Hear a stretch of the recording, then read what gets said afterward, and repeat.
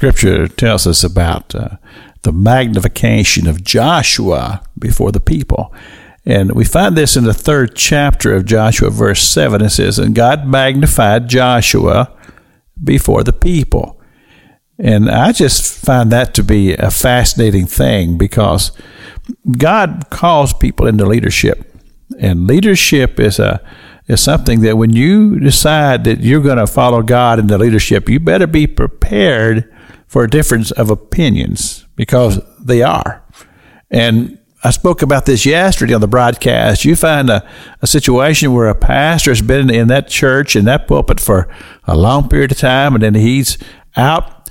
Someone new comes in with different ideas, different visions, often resistance, and sometimes it causes disturbance in the church.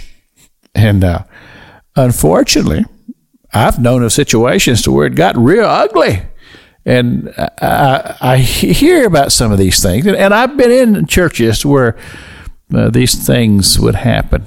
And to hear what people would voice and say, I say, are we a Christian church here? Or did we change that some way or another?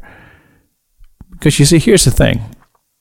And I shared this with somebody that I love very dearly not too long ago, about a situation in a particular church that they were involved in. I said, look, do not touch God's anointed. We find this in the story of David, when David had the opportunity to kill Saul, who was trying to kill him. And he repented of it. He says, I will not touch God's anointed, because there's a terrible price to pay.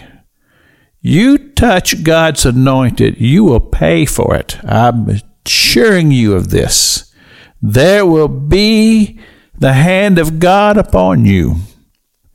And I'm just telling you, don't do it. So you say, well, Pastor, what should we do? He says, you pray. You pray. You pray diligently for the person that God has put into leadership. And if they are not to be in that position, then you say, God, you move them out of that position, but do not touch God's anointed. See, Saul was a terrible king, and he'd already had God move his hand off of him. But David still would not touch God's anointed. And so we have this wonderful account where God had put Joshua into this position of leadership, following after the great man Moses. And God magnified him before the people. Because, you see, we're dealing with kingdom things here. We're dealing with spiritual things. We're dealing with the lives of people and souls. We have to be very diligent in our seeking of the Heavenly Father and the Holy Spirit. That He would teach us, that He would show us, and He would be the one who would give us the grace to be patient with a person who's thrust in these positions of leadership. This is Pastor Jack King with the gospel on the radio broadcast.